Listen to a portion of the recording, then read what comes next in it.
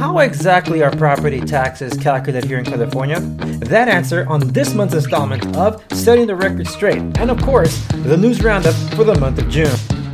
This is the Andres Segovia Show.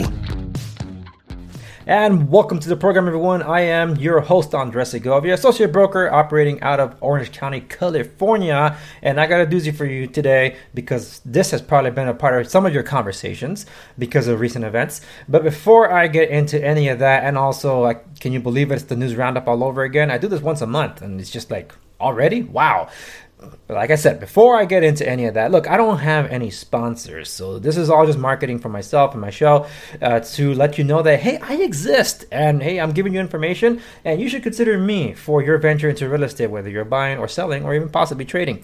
But in case you wonder if I'm human, absolutely I am. Because just like you, I enjoy products. And even though I'm not sponsored, I'm definitely powered by certain products. So I'm giving a shout out to Celsius. Celsius is an energy drink that's supposed to be kosher and all natural and stuff. And it comes with 200 milligrams of caffeine. Oh, yeah. Oh, that's the spot. Well, having said all that, some in the fitness community believe this to be some kind of workout recovery. No, if anything, it's a pre-workout beverage to give you some stamina and also some energetic kick through the caffeine so you can gear up for your workout. Or in my case, after being a little sluggish at work, just to help get my metabolism continuously working. Now, if you are interested in post-workout, for those of you that are fitness junkies and want to give Celsius a try, now they have versions of their flavors with BCAA complex amino acids included in them. So check it out. I'll leave a link to Celsius.com. I'm assuming that's their website, but there's Celsius beverages. I'll leave it in the video description down below, or for those of you listening on the podcast or the show notes accompanying this episode at www.theandressegovia.com. They don't sponsor the program, but you better believe they power it. So, yes. Anyway, we're going to get into the news roundup first before getting into, the end of this, which is the Setting the Record Straight segment that I introduced a couple of these segments ago, which is, of course, in this one, the property tax calculations. But I want to quickly go through some highlights of headlines of stories that you might have missed during the month of June that you should be aware of, because some of these you might have heard of, other ones maybe you don't know the entire context of things, and of course where the industry itself is going now that a lot of economies have reopened. But as of this recording, it looks like some of them are halting the reopenings, slowing down the reopenings, or re-locking down altogether here in the United States. So we'll see how that goes. But as for California, believe me, doesn't matter how scary some of these titles might sound, California, it's its own real estate industry. So, of course, we start with the obligatory from Reuters. U.S. home sales tumble to 9.5-year low. Price growth slows. So, taking it at its face value, obviously, it's like, oh, man, 9.5-year low. Well, what do you think? We were in lockdown. And some places weren't even considering real estate as an essential service.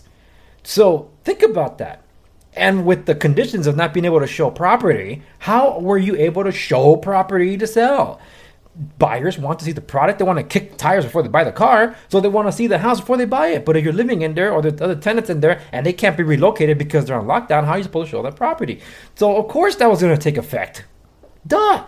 This headline, see it on the vacuum, of course looks bad. Let's get into it, though. Just a few of the bullet points from this article. Existing home sales declined 9.7% in May. Housing inventory fell 18.8% on a year-on-year basis. So that means less people were putting the houses in the market, because what for? They can't sell it, so what's the point? And median home prices rises 2.3% year-on-year. Whoa, hold on. So existing home sales declined 9.7% in May. Housing inventory also fell almost 19%, yet the prices for a house still went up. Yeah, so there's more to the headline than just the headline. I'm just reading you the bullet points because of this article. When, of course, for any article that I reference here, I leave a link in the video description, or in this case, the show notes accompanying this episode at www.theandressegovia.com. So that's the only place you'll be able to find the links to these articles. So by all means, go there so you can see exactly what I'm talking about here and reading to you. So you don't look. Social media isn't news. Okay? And some news isn't even news either. It's opinionated journalism. So you need to dive into and do the studies beyond the headlines to get to what the point of it is. Again, this headline on its own, it reads as something scary, but when you get to the nitty gritty, that means there were still movements going on and they were at a higher price. And that's something to keep in mind as we go forward, especially with these articles, because this next one is from Yahoo Finance. Summer is going to be a good period for the housing market, says economist. The coronavirus pandemic all but halted U.S. sales during the widespread lockdowns, but new metrics confirm that the home sales is making a comeback. I want to get to this other part here. Home prices are higher than ever, hitting a median listing price of $330,000 in May, after only about a 0.6% annual increase in April, the slowest pace in 3 years. Home prices rose 1.6% in May year over year. In the last week of May, prices rose 3.1% from the same time last year. Check this out. Of the nation's 50 cities, 35 posted price growth in May. Prices rose the most in Los Angeles, Pittsburgh, and Cincinnati. And economists expect listing prices to rise even higher this summer. And there is a reason why it might, but I'll explain a little bit later as we proceed. That's all I'm going to read for this article, because you can read the whole thing on your own. I'm not here to read the whole article for you.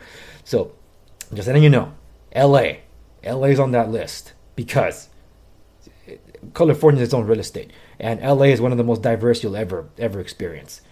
Let's move on to this as to why the real estate economy is expected to boom, and it has to do with foreign nationals buying up real estate yet again. Chinese buyers are kickstarting a generational housing market rally, and Bitcoin may be next.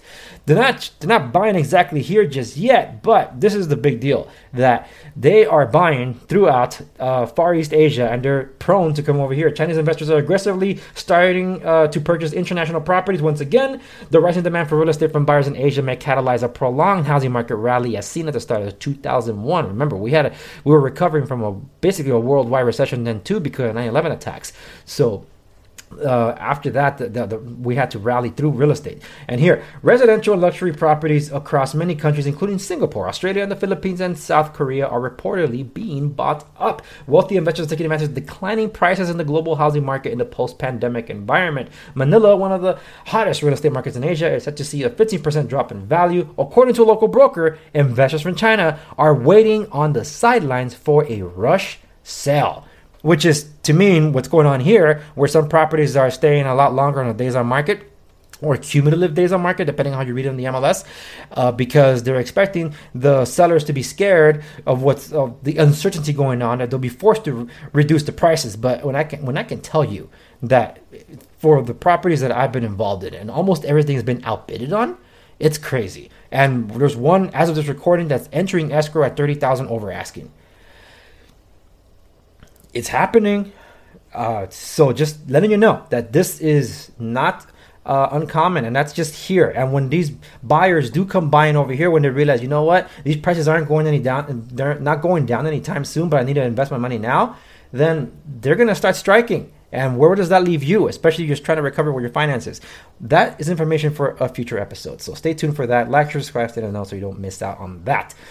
Alrighty, so that's it for some brief updates on the market on the international and the national level, right? We're going to get to more market-specific stuff here in a moment, but first, I think this is something that we need to discuss a little bit, because Google makes changes for policies for housing ads, works with HUD, the Housing Urban and Development, to align with fair housing standards. Well, it's a blog entry here, but in order to further improve access to housing, employment, and credit opportunities, Google says it is introducing a new policy for certain types of ads, prohibiting employment, housing, and credit advertisers from targeting or excluding individuals based on their gender, age, parental status, marital status, or zip code. In addition, advertisers will not be able to target or exclude based on race, religion, ethnicity, sexual orientation, national origin, or disability.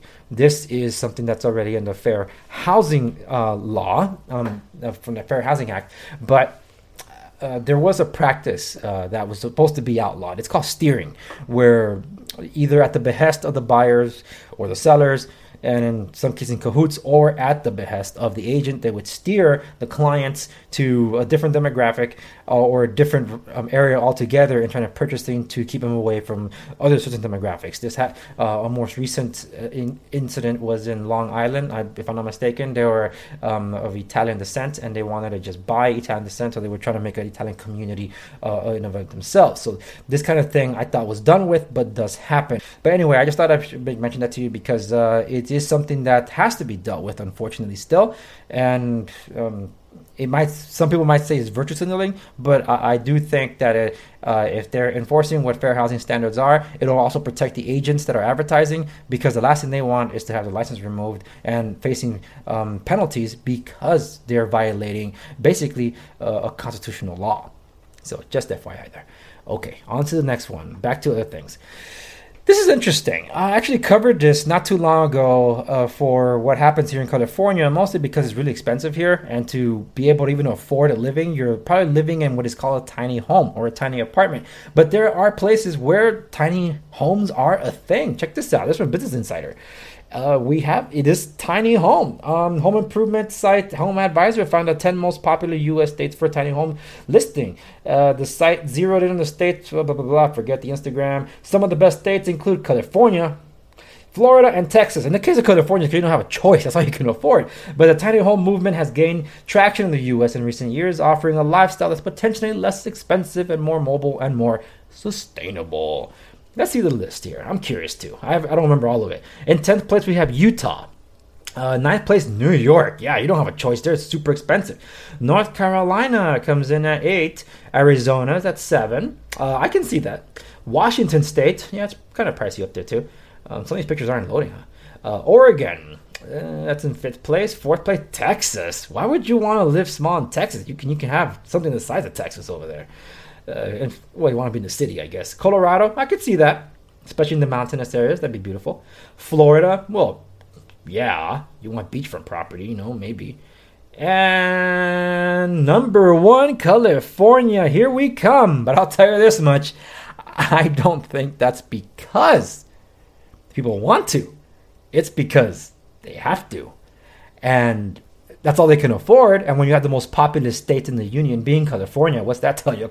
Of course they'll be number 1. I'm not going to delve into the details of this, but people have it on Instagram. When you have about 40 million people living here, it's going to appear. Well, anyway, next up, luxury real estate demand surges in Aspen, Park City, Colorado, Utah ski towns evolve into year-round escapes for the wealthy even before COVID-19. And of course, that's happening a lot more now, which actually lends over, this one, Flock Business, this actually lends over to the next one that I'll just spitball for you. This one is from the San Francisco Gate. What happened? It had pulled up for me, so let's refresh.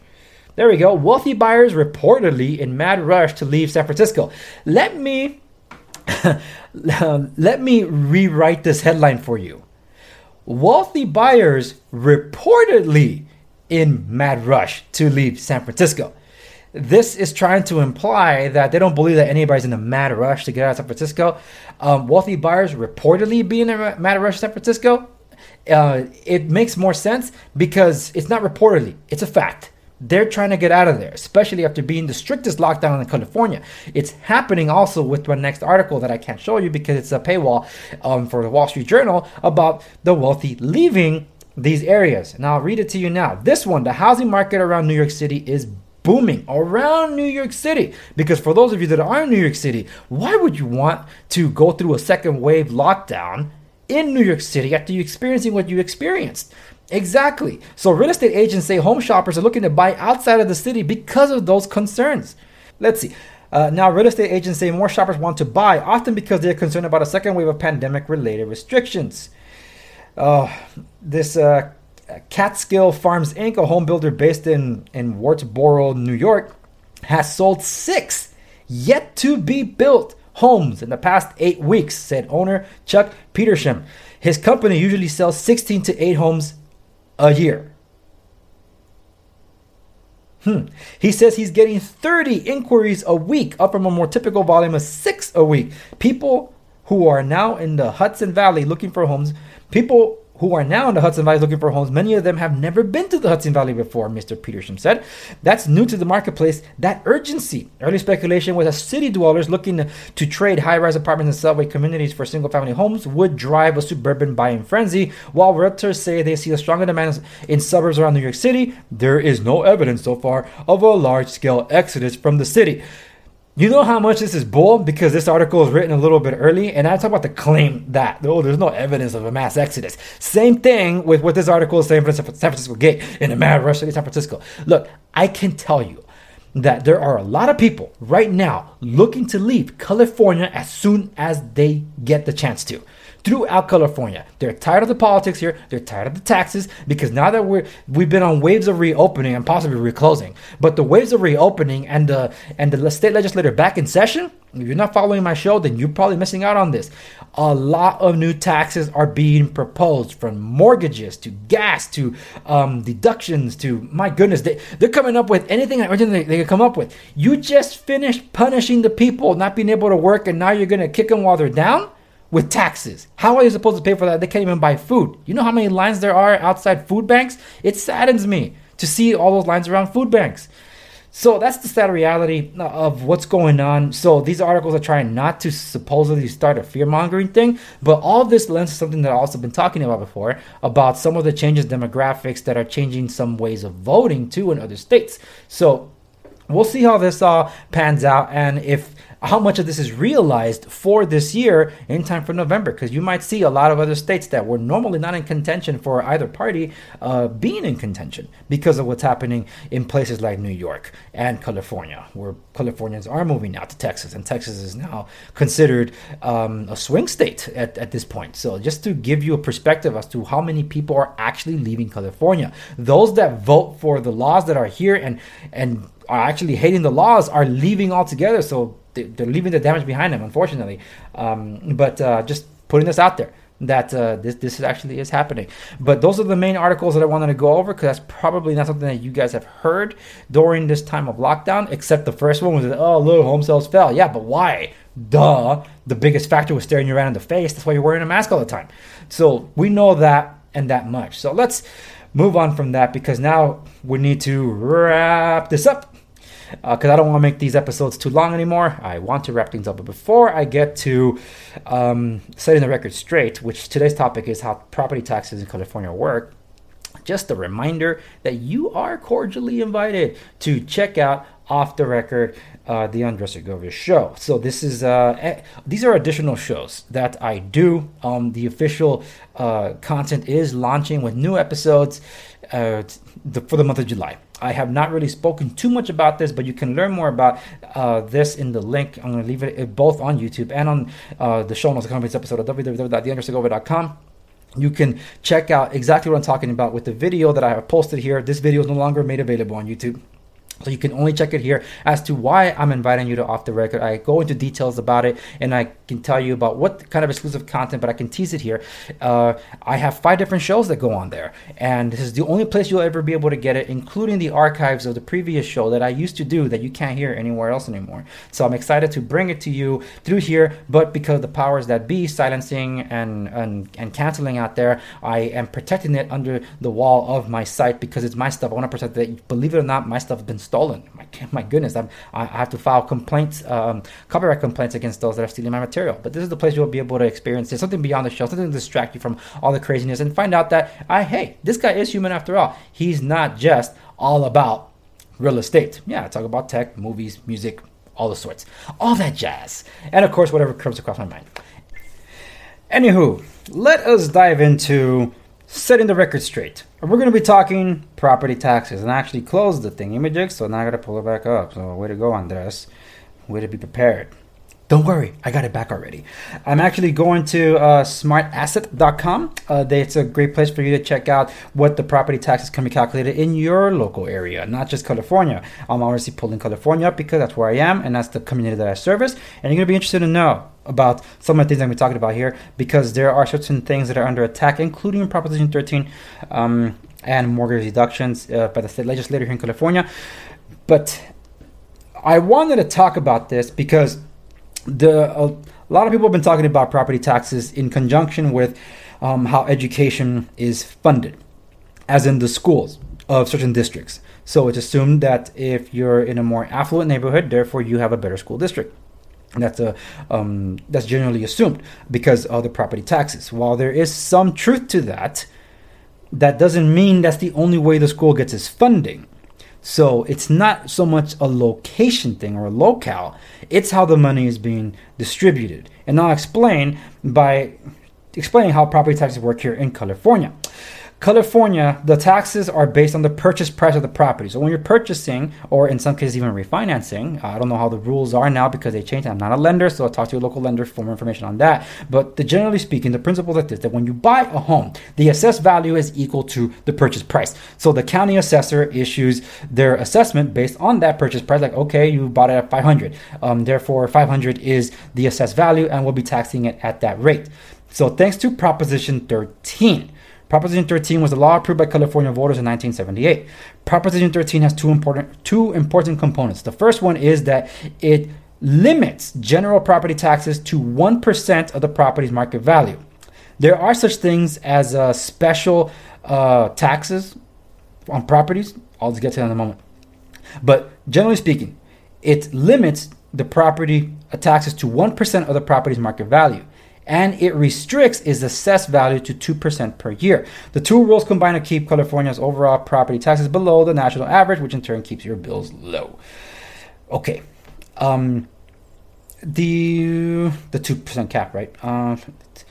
That's so for homeowners who've been living in their house for a long time, the assessed value is often lower than the market value. Yes, it is true, because you don't get the reassessment of your property unless you do something with it, which is why some people say, I'm not going to refinance yet, because if I refinance now, I'm going to be paying that much more in taxes. So that they'll sometimes play that off. Talk to your tax agent if you want to learn more about that. I'm just generally telling you anecdotally what some people tell me and how they approach their things. They know better for themselves, so it's to each their own. I'll give you an example. A property that I recently inspected, last sold 1980, I think. It was sold for $120,000, and it's in the expensive area of Orange County. It's not too far from the beach, and now it's like 600,000, 700,000, and that's after considering all the ups and downs in between the past few decades. So, yeah, there's a lot there. It's the assessed value on the property taxes, though, are based on the last record when it was sold, so they're basing it off $120,000. This property is going to be sold, though, because the family doesn't have a choice. They have to liquidate the property. And for the real estate industry, the inventory that we were inspecting, the influx of inventory we were expecting this year was supposed to come from the boomer generation as expressed. We were expecting an influx of these properties that they've been sitting on for decades, 30, 40, 50 years. I've been to some of these properties. I can tell you that they have not, that some of them are well kept. Other ones have not been upkept at all. Like not even floor cleaning in 30 years. You know what that does to a floor? Yikes. I've been to a property where almost 2/3 of it was covered in mold. Yeah, the green mold turned black, growing all over the property. Yeah, I've been in those properties. You know, it's just to inspect them. Like, someone lived in here? Like, oh my goodness. It reminds me of that scene from The Simpsons. Where I don't know what was the inspection that was going on in Springfield, but they ended up going to Moe's Taverns, like, men alive, because there were people at Moe's Tavern drinking, Barney especially. I mean, there are men alive in here. that's kind of how my reaction is sometimes when I enter these houses. Like, people live here? I mean, people live here. No, it's there's been some crazy things that I have seen. I know a thing or two because I've seen a thing or two, to borrow that expression from farmers. But there are such things as special taxes. So those are voter-approved taxes for special projects or purposes, known as Mello-Roos taxes. That's why sometimes I get, does it have a Mello-Roos tax on this property? You have to make sure you know or don't, because then we're going to get really upset if you sell my house in a Mello-Roos area. So not everything is sectioned out for Mello-Roos. So that's why there's, as this expression says, I'm going to borrow them verbatim, a good rule of thumb for California home buyers who are trying to estimate what their property taxes will be is to multiply their home's purchase price by 1.25%. This incorporates the base rate of 1% and the additional local taxes, which are usually about a quarter. So 1.25%, which is a great way to assume how you can calculate your property taxes. A great measuring stick. But if you're in the Mello-Roos area, then you got to consider all that on top of that other stuff. at least a year ago, I even covered it on my show for those of you that have been following me that long. The Los Angeles Unified School District has the power to tax. That's an example of special ordinances or districts that can tax your property. They were proposing a property tax based on the square footage of the livable square footage of the building on that property, not the square footage of the lot of the property, which is a big deal if you have a 2 or 3 story building for whatever reason on a single family lot, for example. They're not calculating based on the size of your lot. They're calculating based on how many livable square footage you have on the property, which is why they were salivating and foaming at the mouth that they really wanted this, because they wanted to tax all of those high-rise commercial properties. Well, the voters shot it down because no one wanted it. And that was in the LA Unified School District. They called for a special election. So that comes to tell you that income doesn't just come from property taxes to support the local schools. And when you're looking at assuming that you're better off with a home, because I'm one of those that preach your path to wealth is through your property, but that means you got to do something with it. You don't just sit on it for all that time and do nothing to it. If you do nothing with it, you've inherited nothing, because it's based at 120. That example I was using, if it's a house that's being let's say passed over and it's assessed at $120,000 because the last time it was sold, that isn't inheriting any wealth. If the house isn't even worth that, that means the debt you still got to settle isn't covered by that assessed value of the property. You got to sell it for as the high dollar as you can. That's leveraging the property that you've maintained for so long. That regardless of the condition that it's in, you're doing something with it now. And then it's reassessed at that value for the property taxes. So when you take that into account, if someone's moved out of an area, they probably moved on because, like in my case, in my family, I grew up in rough streets. My parents wanted a better life for me because of, well, I don't want to get into where I grew up from. I'll share that off the record. But they wanted a better life for me. That's where we moved out. A lot of the conversations about the property taxes that happen now, which are assuming inherited wealth, but you don't do anything with the property, that means nothing. That's assuming also that the person hasn't moved. If they don't move, then of course. If they do move, now we're talking about something else. But if you're renting, it's not your property, so what does it matter? So, yeah. Anyway, thought I set the record straight there on how property taxes are calculated and how funding actually does go to schools, because every single year, it seems, with actually every general election, presidential election, primary election, and special elections, there's always these school bonds, school measures, property tax measures, and stuff like that to fund the schools. And here in California, property ownership is always under attack. And I can definitely vouch for a lot of people being interested in moving out of California, just like the San Francisco Gate was trying to talk about, and the Wall Street Journal article about what's happening around New York City, leaving the urban areas. A lot of people want to get out of the urban setting and go to suburban, but some people, especially here in California, are so fed up with the politics of the state that they're desperately looking, and I know some of them already have in the past few months. They have moved to Arizona right before the lockdown. Others that have gone to Texas and are looking forward to getting out of the state as soon as they can, based on the reopenings. So yeah, it's the real thing. It's happening. So just thought I'd let you know. Anyway, that is it for setting the record straight, and that's the way the news goes. That's it for this episode. Thank you so much for tuning in. Like, share, subscribe, stay in and out. Please, by all means, also subscribe to the podcast version if you're watching here on YouTube. And if you're listening to the podcast, if you haven't done so on YouTube, hey, by all means, go also subscribe on YouTube, just because you can get a look at my face if you want to see me talking to you. But if you might want to, well, I encourage you to be definitely subscribe to the audio version of the podcast, because there is more content that does come along that way whenever there's breaking news that you're going to stay informed, especially since it's an election year. There's a lot of stuff going on the pipeline, where the state legislature here in California is trying to pass multiple taxes or remove provisions that are and protections for landlords that you want to be aware of, so we can mobilize to know how to act when it comes to voting when the propositions do come up. Because believe me, we might have statewide rent control, but you have no idea what they're planning to put on the ballot. And as soon as they announce it, maybe in the next month or two, you're going to hear it from me. But until next time, take care, be good to one another, and I'll see you on the next one.